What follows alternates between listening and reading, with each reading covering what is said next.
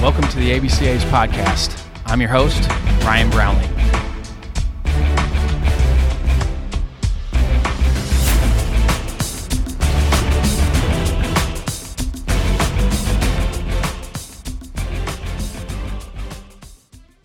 This episode is sponsored by Netting Pros. Netting professionals are improving programs one facility at a time. Netting Professionals specializes in the design, fabrication, and installation of custom netting for backstops, batting cages, dugouts, BP screens, and ball carts. They also design and install digital graphic wall padding, windscreen, turf protectors, dugout benches, dugout cubbies, and more.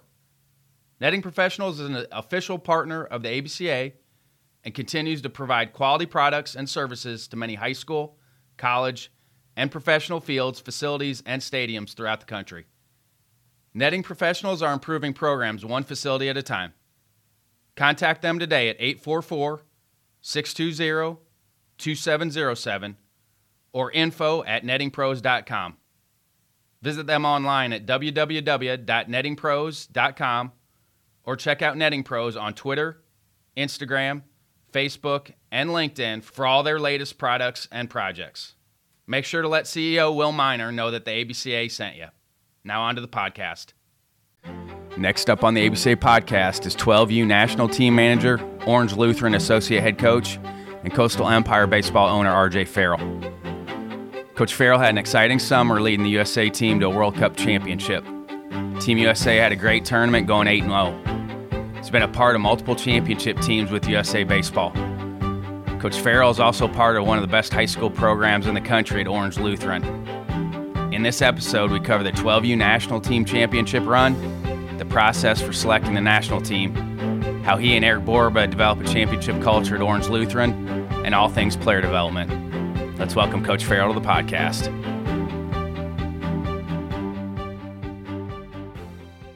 How are you? Good, buddy. How are you? I'm tremendous. Happy for you.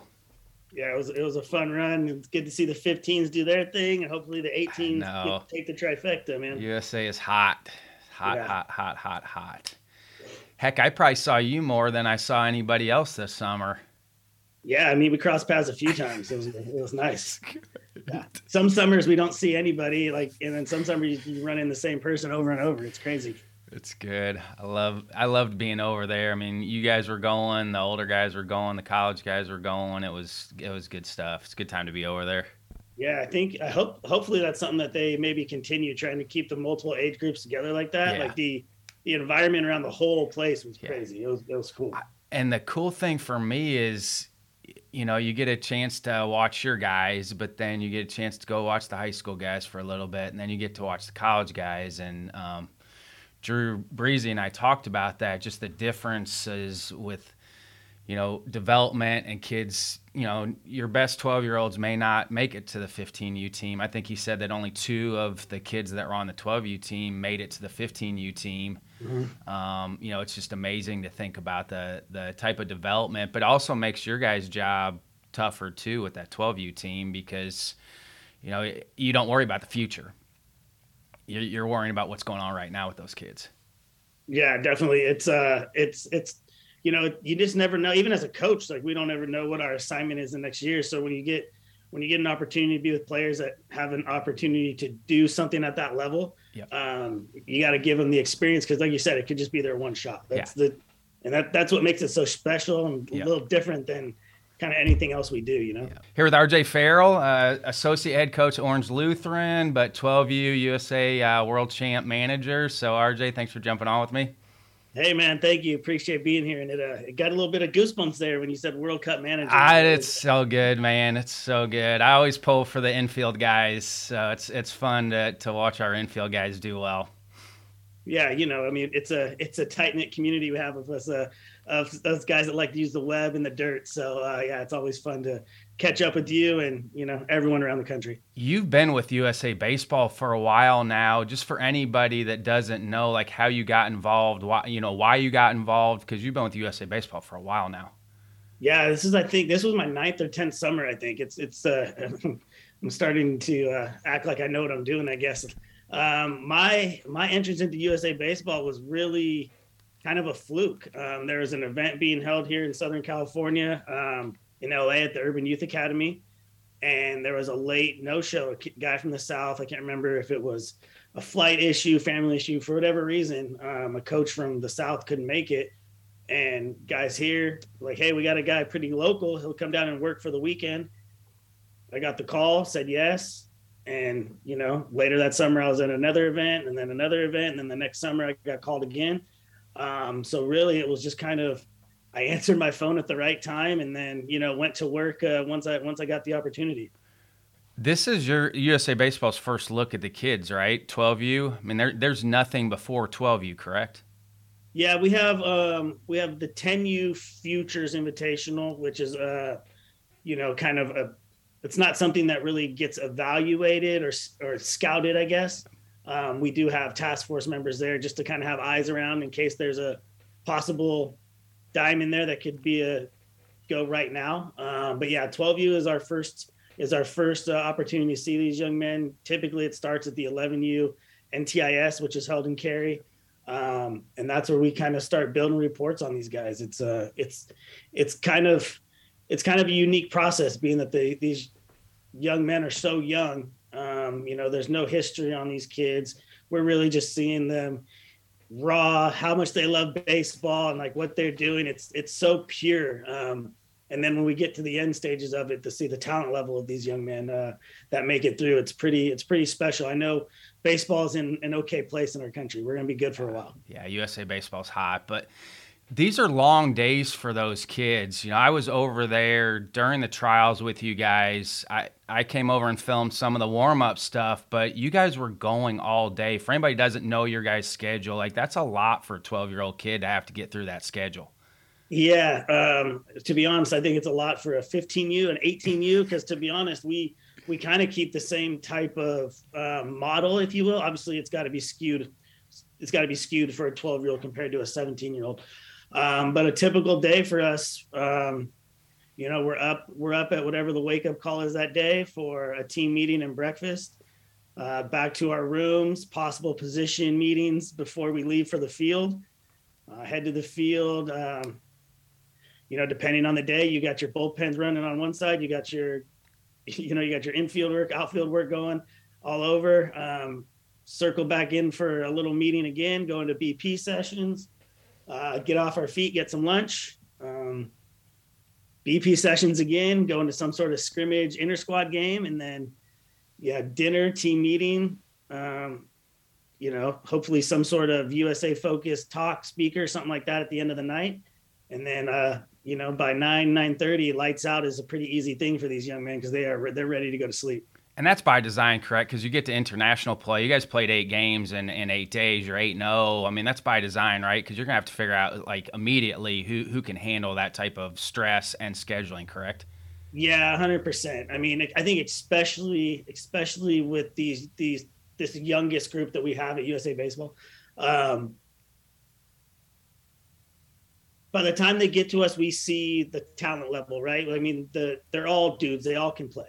So now it's a matter of who's got maybe a little bit more maturity factor to them, who can handle themselves when it's not quite going the way that they're accustomed to. You know, I'm a dad of a 7 and a 5-year-old. Like, I can only imagine what either of them are going to be like at 12, and, you know, the type of length of leash that I will have and allow them to have at 12. You know, a lot of these kids, they don't really spend the night at friends' houses yet, or they're not, you know what I mean? They're just young puppies in this game. So we do have to kind of, you know, shock the system a little bit just to see who can handle it. Cause, you know, it's a learning curve on both sides. But ultimately, like this summer, my staff and I were tasked to go win a gold medal, and we had to vet those kids as best as we could to make sure we had the right 18 getting on the plane. And I love your guys' staff. Just give your staff some love, because I love the guys that are on your staff and the guys that helped out too. It's not just the 4 of you. There was multiple guys over helping out, trying to make that thing work. Yeah, I mean, to be honest, if it's not for all the others, my job is impossible.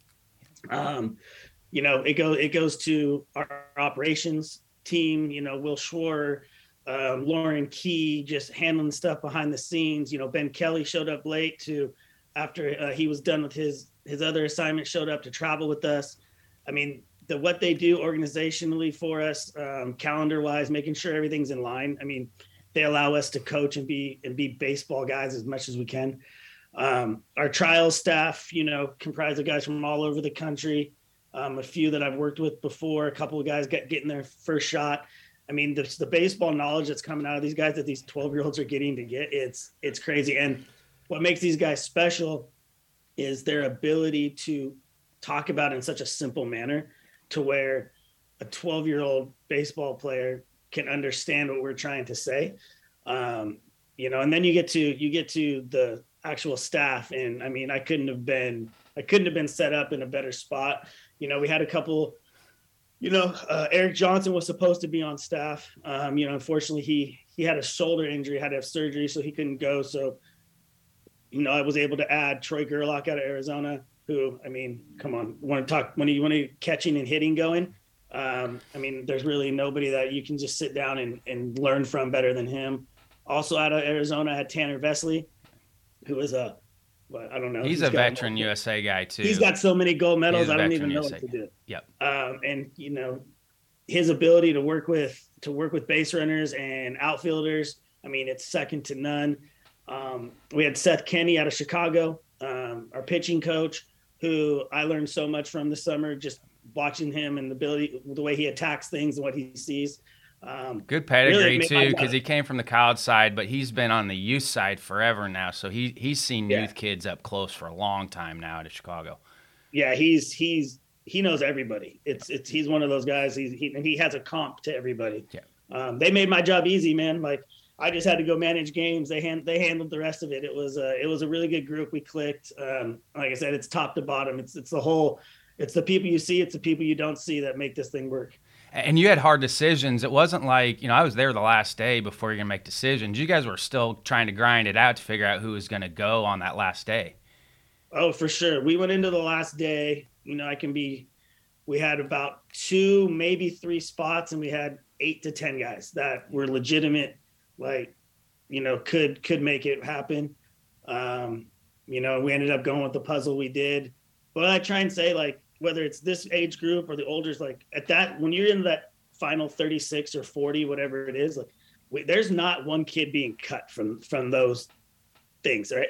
It's a selection, because however the staff is looking at the puzzle that they want to take, right? That's what it comes down to. There's a lot of times where kid could have a great tournament, but hey, Coach Farrell wanted to take an additional left-handed arm. Well, if you're a right-handed outfielder, you're out at that point, right? So it's not like you did anything wrong. It's just a matter of what they think it's going to take to win that tournament. And we had some really difficult decisions to make. We kept some really, really good baseball players home, and that's never easy to do. But from how many dual guys? Because you can only take 20. So how many dual pitcher position players did you get? We had 8. We could only take 18, and we had 12 guys that could pitch, and 10 of them were two-way guys. Yeah. I mean, without really seeing the field, did you feel pretty comfortable going into it with what you were taking? I knew we were going to be offensive. It always just comes down to pitching, right? We felt like we had a very deep pitching staff. We didn't have maybe some of the electric type arms that have been at the 12U's in the past in terms of just upper end velocity and the ability to land like a changeup. We kind of had just guys that were just battle strike throwers. So we knew that going in, and we were perfectly comfortable with it. We had a plan in place to how we were going to use our arms, because we knew the next guy was going to be able to go. And if someone didn't have it that day, we'll just move on. But we knew based off of the class that we were seeing, we were going to have to put together a lineup that was going to be really, really long. And I think we were able to do that. 'Cause it's crazy. You see some of these arms out of these other countries, man, they're 12, but it's 87, or 77, 80 miles an hour. and it's got cut and sink, and you're just like, man, like, okay, let's hopefully we can get to a bullpen today, because some of those frontline guys are really impressive. I mean, what was the message to those guys? I mean, this is probably their first real experience with any sort of tournament like this. What was your message to those guys? Well, first it was because none of these guys ever sit, right? They play every inning. If they pitched the Saturday morning game, they're playing short Saturday afternoon, and on Sunday they're playing third and probably coming into relief again, right? However it were. So that was the first thing, is understanding. We got them to buy into the fact that we have a plan for each game, and our job over here is to win baseball games. I think what paid off, what really helped in terms of guys buying into that, was early in the tournament. We had I know it looks like we did kind of blow some teams out, but early in games, it was really tight. So we made a lot of moves early in the tournament, getting guys off of the bench. So they saw, like, oh, my job I can really have an opportunity to impact the game at any time. So I think that helped us really good there. But all through trials, we talked about it, and that was, really one of the decision factors probably with a lot of guys is, do we think he can handle not being the everyday guy? Can he be a role guy? And can he not, right? Like, because we couldn't take somebody over there that we didn't think would be able to vibe with that if we thought that might be where they were going to be asked to do. So yeah, it was constant, man. It was constant conversation, build up, team first. We use the analogy of like a clock or an engine. Like, everything has to be going together. If we have one thing comes off, that car breaks down, the clock stops working. So, man, I got to give to these kids, man. They bought in, and it was so much fun to be with them. Re-entry with that age group? Do you have a re-enter?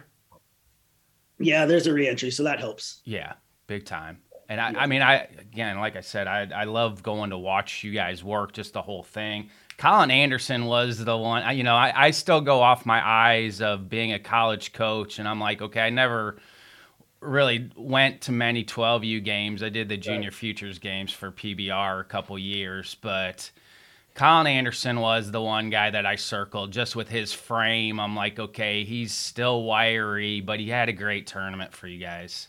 He did. Second game of the tournament, or after the first game, we're like, hey, man, I brought him and two other guys together. I was like, look, you guys are all in the same little bubble right now. Like, depending on the arm, depending on the game, like, just be ready to go. And I think he took that as, I need to start hitting a lot of home runs, because once we had that conversation, he really it wasn't even a second thought to take him out of the lineup. He's truly special now. And, you mentioned frame. Like, I think that's a frame that projects. Yes. I think it's a swing that there's doesn't really still a lot more room for growth with his frame. Now, will he get, but he just looks like at that age, like he's still going to get taller. Yeah. He's still going to fill out, but he has some present strength and athleticism now for a 12-year-old kid. It's just really impressive to see. Yeah, and then, his bat to ball skill was just, look, and it wasn't just, he was taking pitches that he didn't like. He was sitting in, like, we had different types of approaches against different guys, obviously. And he's one of those guys that at 12 is like, oh, okay, I see what you're saying. I'm going to let that one go because you guys are saying I'm getting this one later. And when he got it, he just didn't miss. And he played a really good defense too. Like, he was all around he was really, really impressive. You think that helps you guys using the USA bats, and then you go to international play and they heat back up, right? You can use the hot bats in international play? Yeah, like Colin Anderson, we had multiple balls with the USA bat of 90 miles an hour. So we knew when he got the other bat, but the other side is those teams are all physical and they're doing their thing and they're using those bats. So that's just, WBSC determines which bats we use. That's not a USA thing. What are some other things and conversations that you have to have with them? You talked about kids have never sat before. These are the best, but may go to international play and you're going to face a kid maybe throwing harder than you've ever seen before. What are some of those other conversations with them about how to handle that? We tried to prep them as much as we could with like adversity. Like, you've probably never felt it before, and it's okay. So, I mean, you were around a little bit of trials. And then even when we got into training, like we did everything we could to make them fail before we left. That way, when it happened, we could coach them through it as much as we could. But yeah, I mean, when you get over there and all of a sudden Taipei is throwing a 3/4 lefty who's throwing a breaking ball that, I mean, you can say it's coming from, 2:00 or whatever, but it's like 230 plus and it's, hammering down on your back foot. Yeah, they've never seen it. So it's just a matter of just getting them to buy in.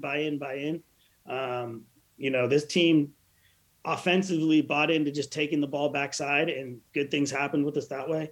And our pitchers were told just command zone. And if you get hit, you get hit. Like the other teams are really good too.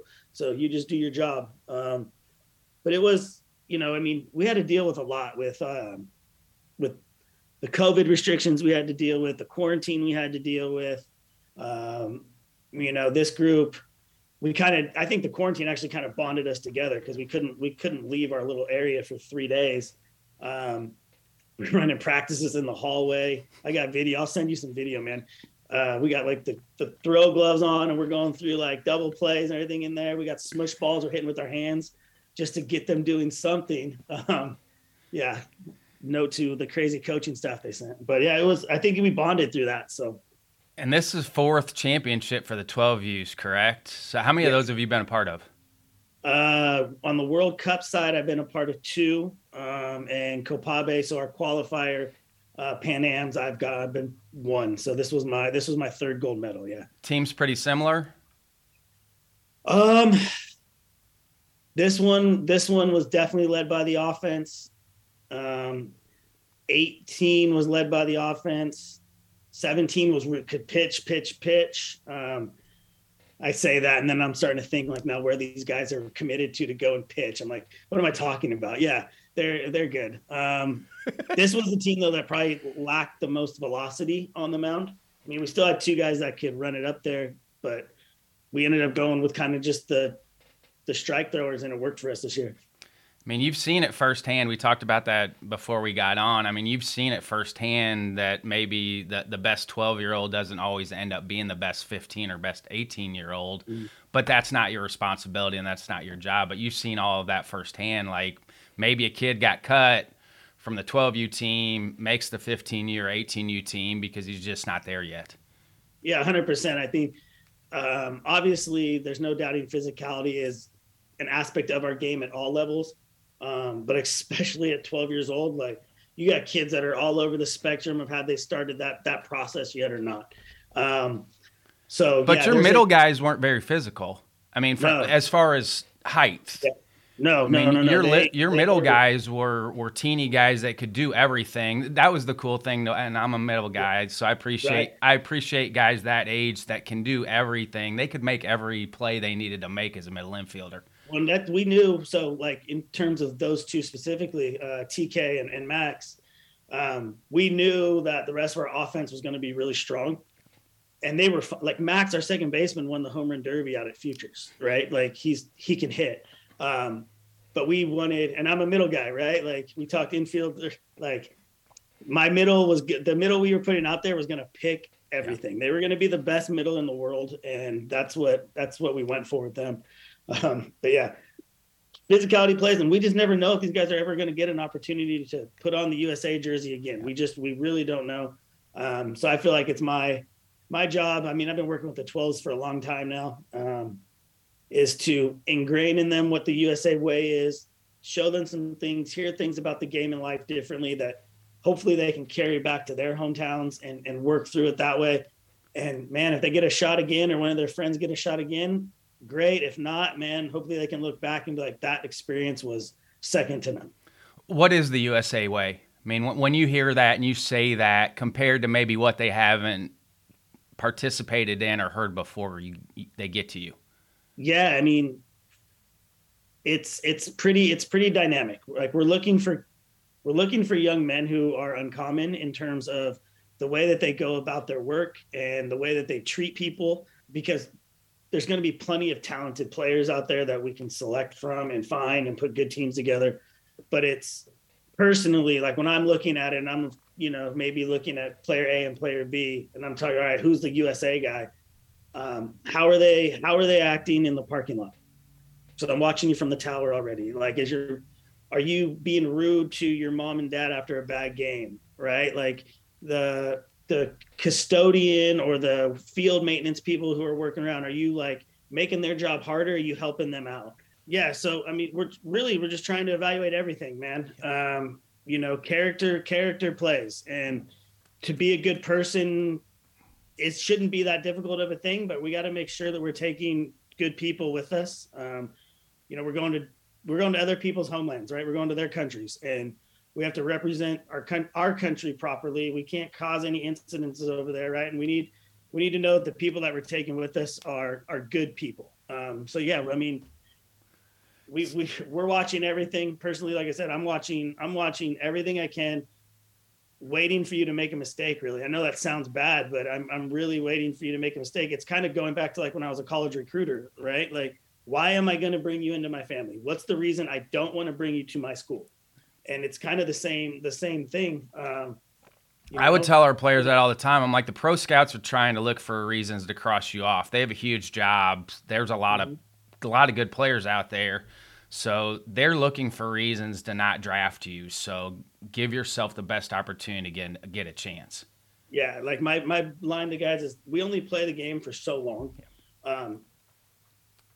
Don't let something off the field stop you from playing as long as you can. Like, make it be baseball, right? The game passed you up. It got too fast, whatever it is. That's fine. We can all deal. I think we all can look in the mirror. It happened to me. It happened, right? One day I looked in the mirror. I was like, I'm done. Right. But I think if I had looked in the mirror and gone like, man, I did this, and this off the field that caused me to not play anymore, I'd probably be regretting some things. Did you guys call pitches for your guys? Yes. Every pitch? Yeah, just about every pitch. We had a couple of guys that got into rhythm that we let go. But yeah, we dictated everything from the dugout. Yeah. I mean, without really seeing those teams, how much prep work could you guys do without really seeing the teams that you're going to play?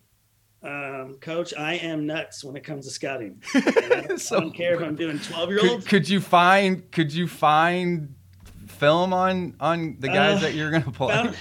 A little bit of film. I'm not going to lie, I did look. I would have done the same thing. But I would have done the games over there. They're all televised, so we can go back and go through the streams, and then when we had the opportunity, we were sitting on fields watching the other teams play. I am, ask Coach Borba, my head coach Olu. I am a little bit over the top when it comes to scouting and having a report when we walk on a field. And yeah, I took that same approach with these 12-year-olds. I mean, there are other similarities with how you're handling your Orange Lutheran guys and the 12U guys. Yeah, I mean, you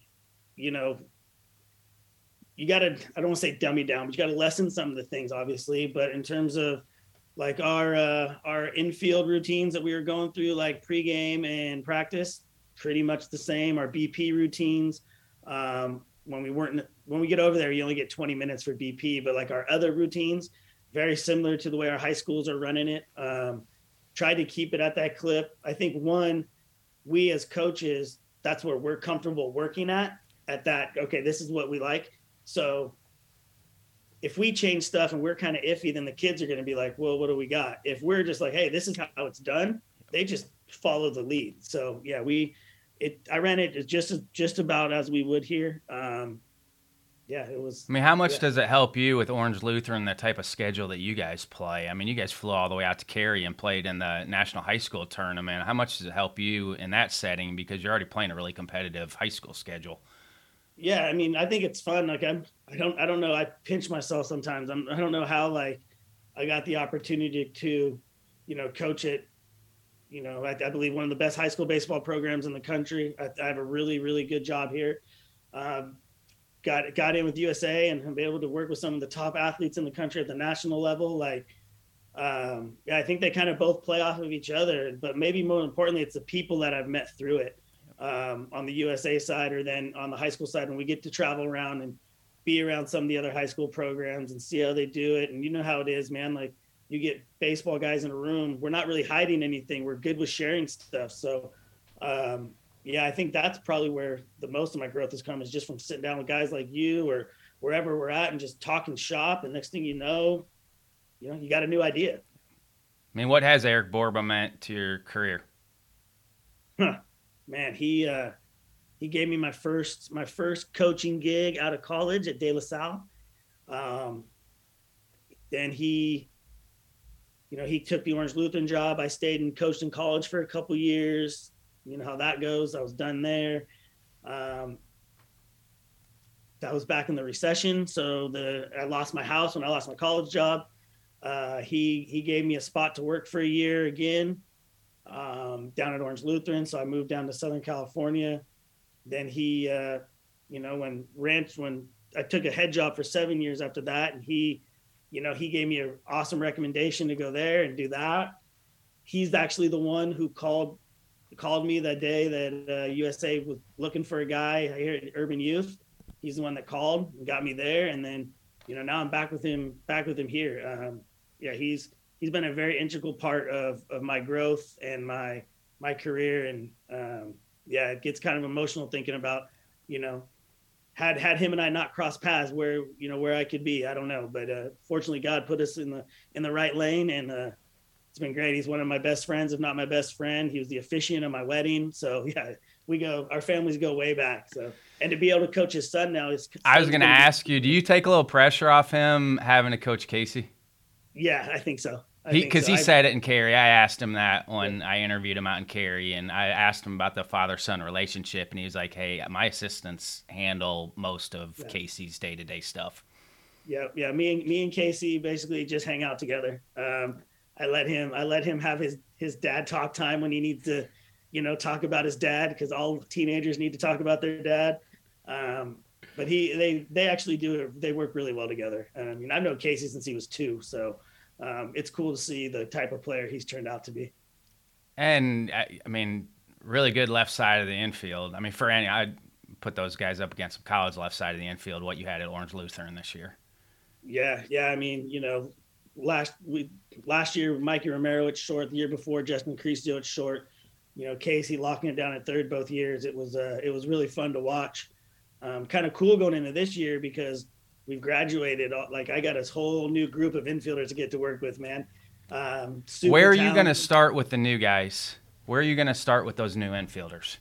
So we started last week, the 6th. The 6th was our first day of throwing. And we were going throwing program, right? This is how we play catch. Because our throwing program, by the time you're done with it, you're supposed to be really sweaty and have made every play, simulated every play. And that's something they don't ever do, right? They just throw to get the arm loose. We throw to get better. So we've gone through that.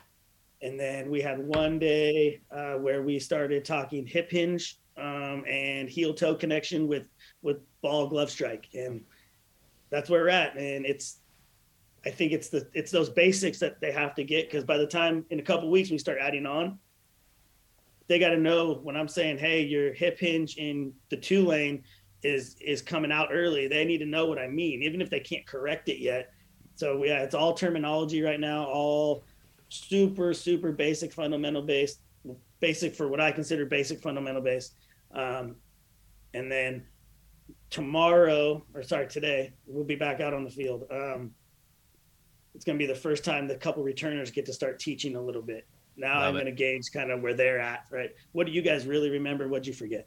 Love it. What's the volume first day out of the chute?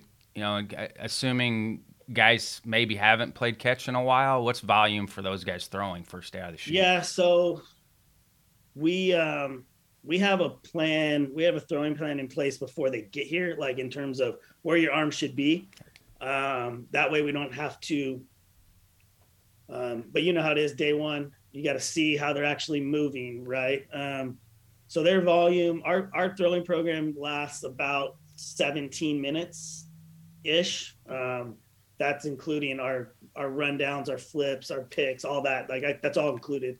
And we go, they'll probably get, depending on how that arm feels that day, I let them work to the long toss distance that they choose. If a guy all of a sudden doesn't long toss for 4 days in a row, we got a problem. But I think the arm, Alan, right? The arm's going to tell you what the arm wants to do that day, and the body's going to let him know. So I let them kind of work out. So their long toss volume is really individualized. But in terms of each skill set, it's 3 to 5 throws or reps. And we have 8, depending on the day, we have 8 to 11 skill sets. So full J-band circuit before they start throwing. Yeah. And that's kind of individualized a little bit. I let players kind of decide what they like, what they don't. If they're a pitcher though, so they're a two-way guy, they always start with my pitching coach and they go through that routine before they come to us. So I have a little different infield throwing program for those guys. That's a big communication thing between Coach Hall and myself. How do you manage that in season with your two-way guys with their pitching work and their infield work? Yeah, I mean, it's load based off of what fortunately here we haven't really had any starters that have been infield guys. A few years ago we had Max Bragic, but we kind of just played him at first or DH'd him, right? That just took care of that. More of our guys right now that we could see possibly being two ways are going to be relievers. They're short spurt guys out of the pen. So we're just training the arm to be able to do that. They just got to be able to maintain feel. With your bullpen two-way guys, you just got to give them a little bit off the slope every once in a while so that they don't lose their feel. Yeah, especially if they're going to be a primary infielder, you got to be able to throw from the holes. Your angles still have to be good with our arms. So they just got to get down the slope, feel that. So if they get called on, right. What'd you think of the infield hot stove? It was great, man. It was great. Fun. Yeah, it was fun stuff.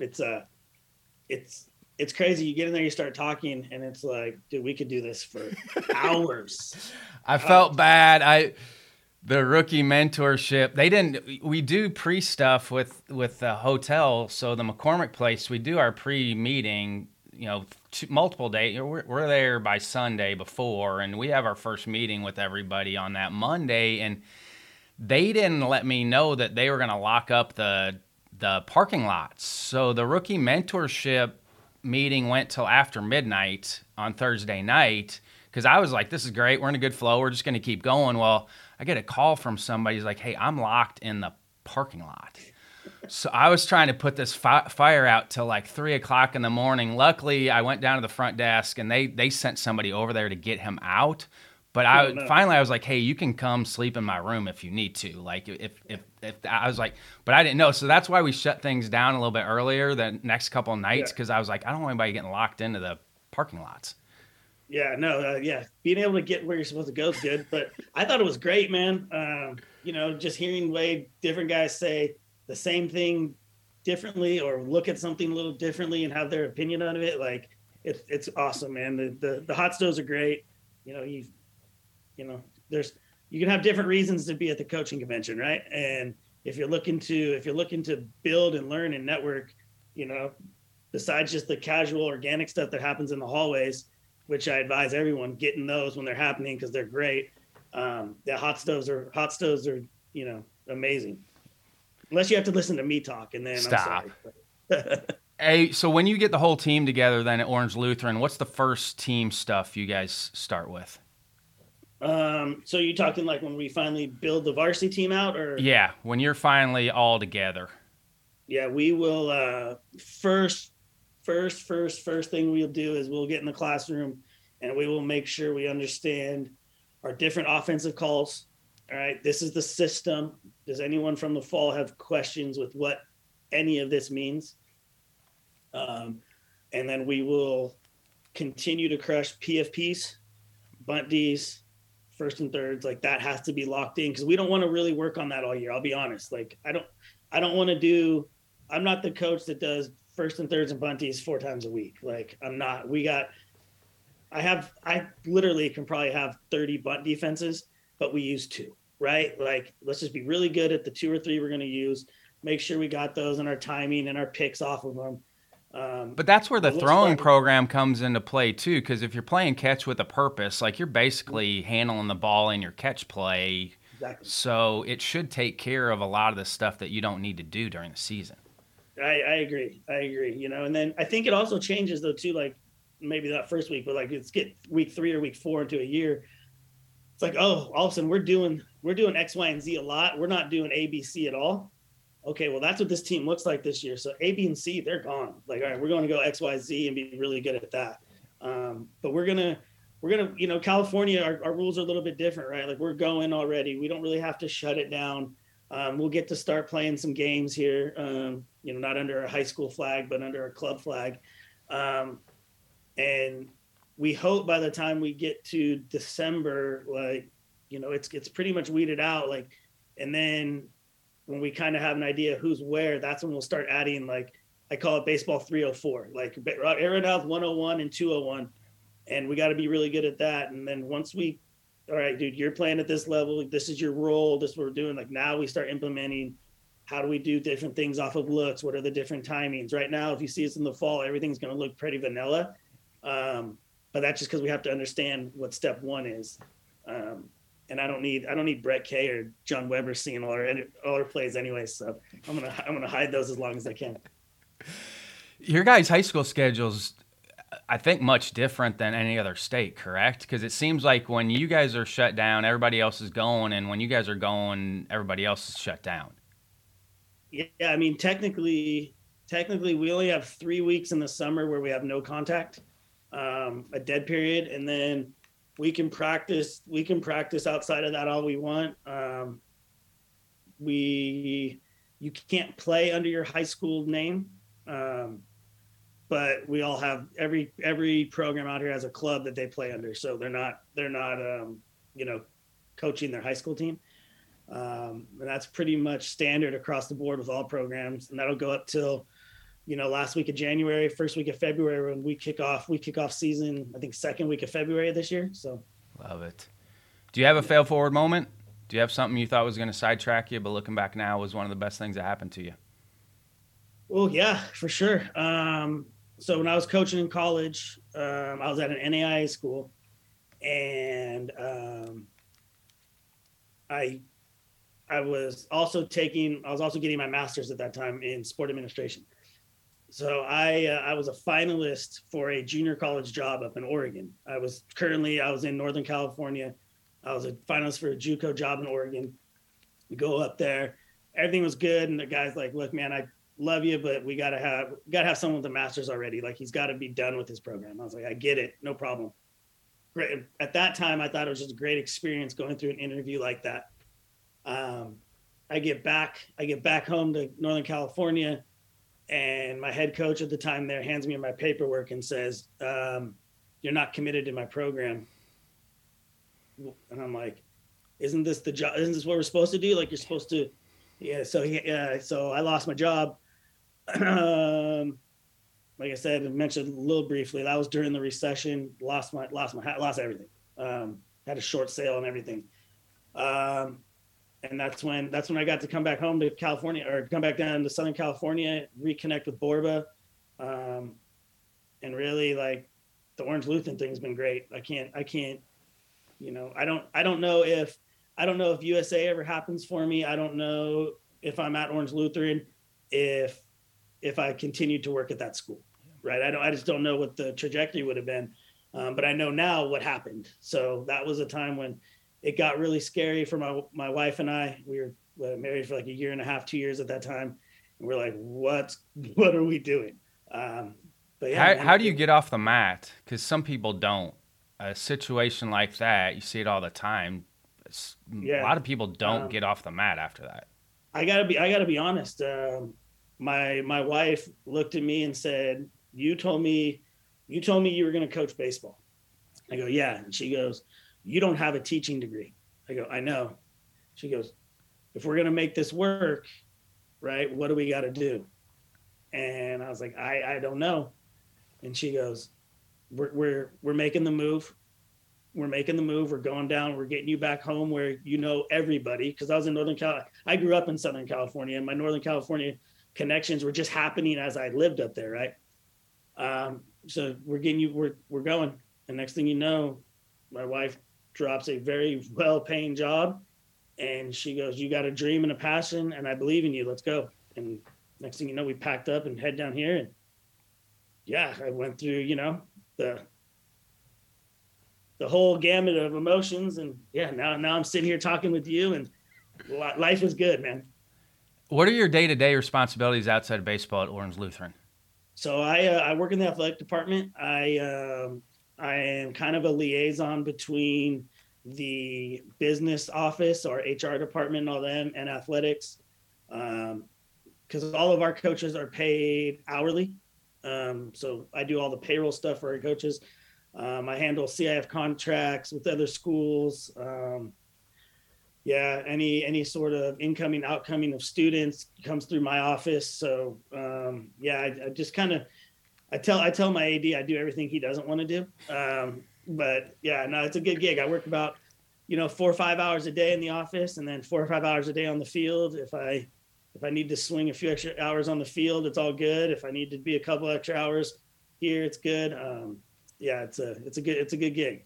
I did a Zoom chat with a JMU Masters or a Com 100 class last week, and that was one of my tips to them. I'm like, find out whatever your head coach or your oversight doesn't want to do and take that off their plate. I mean, it'll keep you around forever. Yeah, they're really happy when you're doing the stuff they don't want to do. Yes. Find out what they don't like and take that off their plate. Yeah, I'm in a good spot because as the associate head baseball coach, like, I don't really have to deal with the stuff that Eric has to go do. And, it's kind of like number 2, 3, 4 in the athletic department. Like, I got to just have my little niche on both sides where people enjoy, I make people happy. I don't have to really make too many people mad. So it makes my life easy. Do you have any evening or morning routines? I know you have young kids, so it's probably impossible to get anything done in the morning outside of trying to get your kids right. No, my morning routine is actually really, really sound. I get up I let myself wake up though. I don't force myself to wake up. So that's typically 5:30, 6 o'clock in that range. Make sure I get some hydration in me, just some water. And then I come upstairs and I go through about 15, 20 minutes of stretching, breathing, and just kind of like getting my mind right. See if I can focus on my thoughts, release some things that I don't need to be in there. I really like the idea of being the observer of my thoughts and seeing them come and knowing which ones I don't need to react to. And I think that kind of lines me up. And then I go through a half hour. Hey, how long have you been sitting? How long? That's a form of meditation. How long have you been sitting? How long has that been with you? So off and on for 6, 8 years, 7, probably 10 years ago, I kind of tried it. But the last 2.5 to 3 years, it's been a really big part of kind of what I do on a daily basis. I have to use the 5 senses to get to that point, focus on the 5 senses individually, and then I blend all 5 senses together. And usually that calms it down enough for me to be able to then get into my mantra, but it takes a little bit. And I think that's where a lot of people get out of meditation when they try, because they sit down and that monkey chatter is going to be going insane. When you first do it, the monkey chatter in your brain is going to be going absolutely wild. Yeah, it's hard, man. I mean, it's hard to, especially, certain times of the year, you got different things going on, car breaks down and all of a sudden now you got to come up an extra couple thousand you weren't expecting. Like that thing can keep going in there. I'm a big believer in being able to control my thoughts. I feel like it makes me feel healthier. So yeah, I do that. And then I go like a half hour-ish of kind of dumbbell, lightweight work, body movement stuff. I just feel like it's keeping myself going. I'm 40 now, so I'm not trying to be a model or anything. I just want to be healthy. And I think mental health is super important. Did you keep that during the World Cup? Did you stay on your routine? Yeah. I think it helps, pretty close. Man. Helps. Pretty close. Yeah. I kind of did it a couple different ways. So typically, like at my house, I got my yoga mat. I'll get down on my mat that I kind of, work on.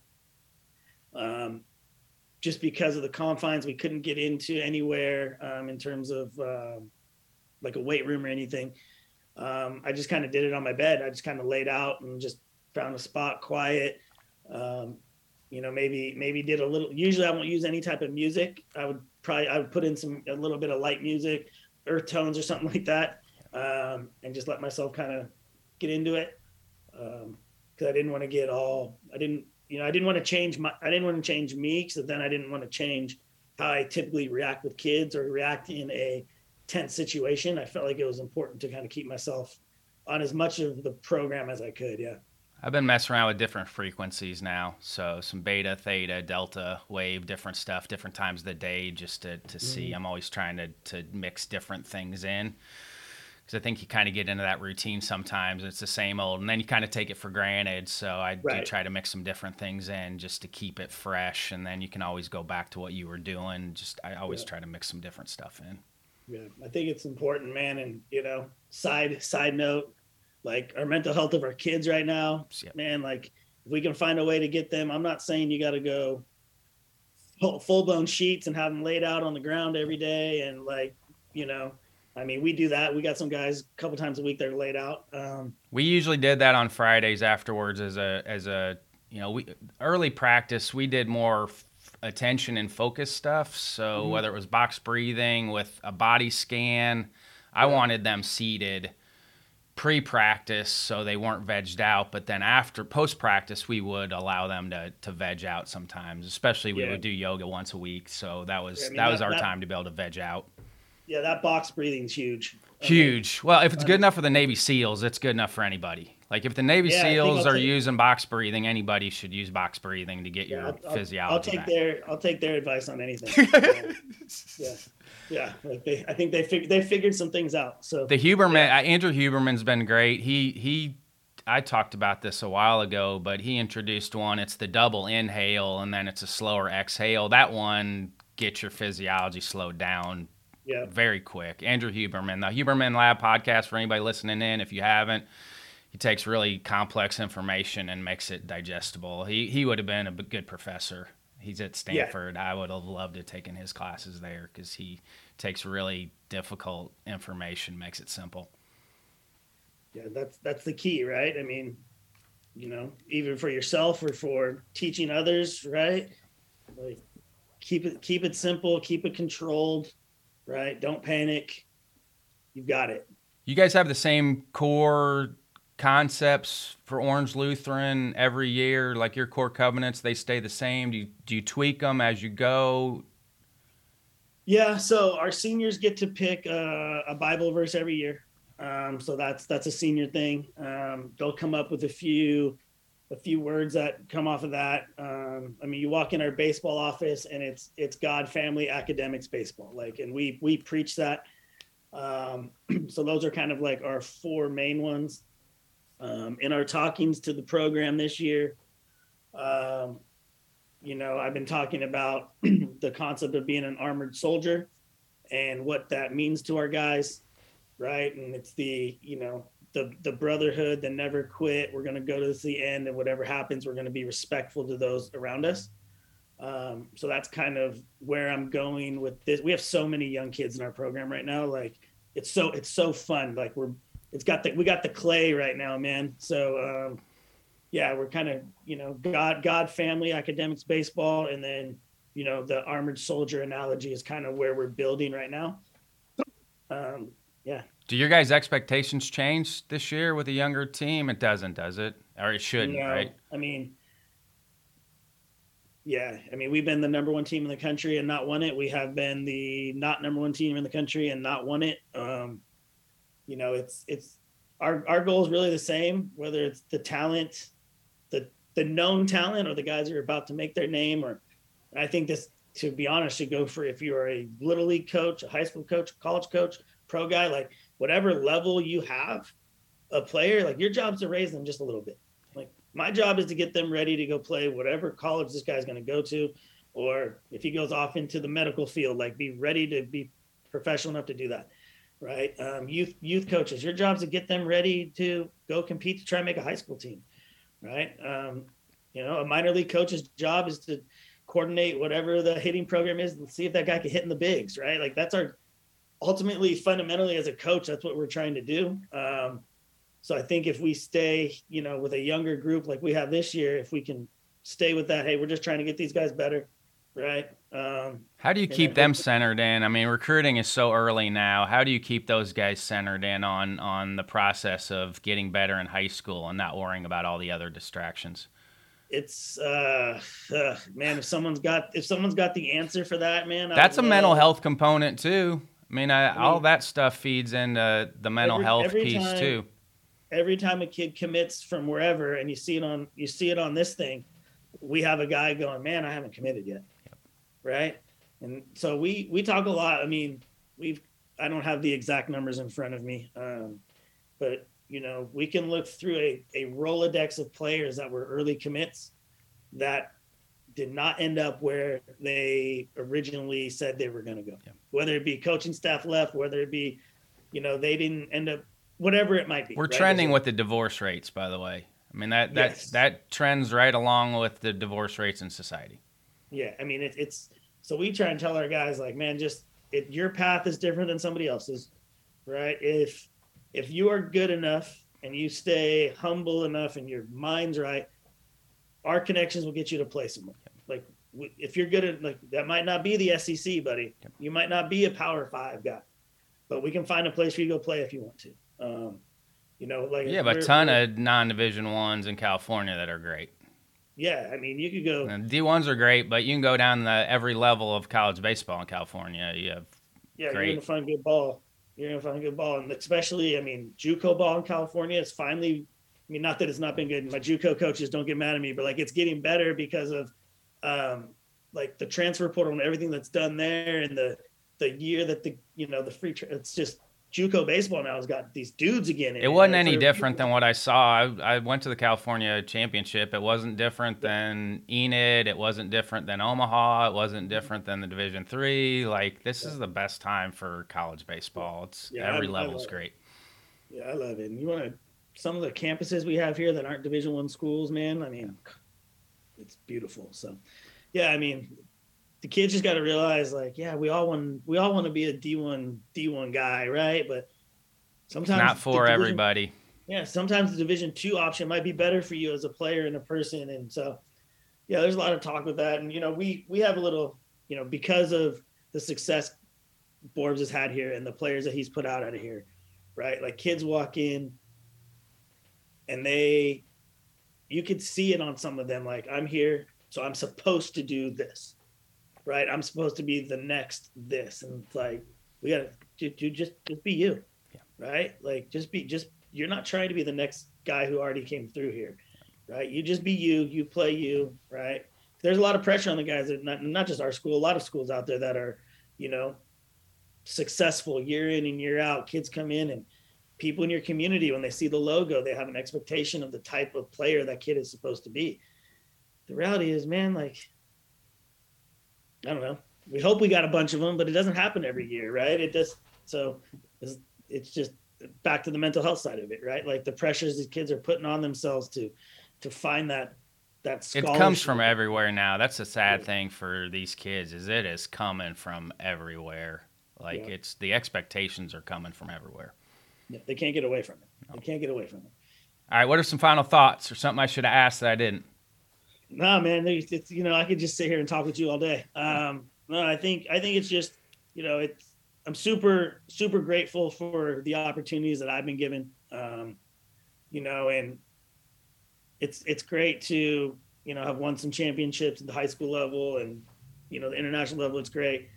But I just hope that, all of us coaches, we never just start chasing the wins and chasing the rings, and we just keep remembering, like, why we do what we do, right? I'm not in a classroom, but I consider myself an educator, right? I just happen to do it on dirt. And our ability to impact these young men, both positively and negatively, like, we have to understand, like, the role that we have in these young men's lives, or these young ladies' lives, depending on, what you're doing and how you're doing. And, we're modeling things that they don't even realize they're grasping yet. And it's changing who they're going to be in 10 to 15 years. And, if we just chase the wins, we're going to miss out on the opportunities to connect with these young people and give them a springboard into what we know is not an easy path in this life, right? I wish everything goes perfectly for everybody, but our reality is that's not the case. And it's okay for us to prep these kids for, adversity and build them up when they need it to, and constructive criticism over negative criticism, right? We're dealing with a new age of young person. And as much as that sounds as kind of a cop-out, it's just our reality right now. Parenting's changed a little bit. So kids are changing as our parents are changing. And I think as coaches and, coaches and teachers, we gotta respect that and understand that, and, change our ways a little bit so we can continue to positively impact the young people. Yeah. Thanks for your time, RJ. I'm so happy for you, man. It's an unbelievable summer. Appreciate it, man. Thank you. I'm blessed. So happy for Coach Farrell and USA Baseball. USA Baseball had a great summer, sweeping the 12U, 15U, and 18U World Cups. Being close to the Cary Complex, I get a first-hand look at the work that goes into building these championship teams. If you've never been, I would highly recommend getting over to Cary to see the complex. They're in the process of building offices and a player development center. Excited to see the finished product. Thanks again to John Litchfield, Jim Richardson, Zach Hale, and Matt West in the ABCA office for all their help on the podcast. Feel free to reach out to me via email, rbrownlee@abca.org, Twitter and TikTok, CoachB_ABCA, Instagram, RyanBrownlee17, or direct message me via the MyABCA app. This is Ryan Brownlee signing off for the American Baseball Coaches Association. Thanks, and leave it better for those behind you.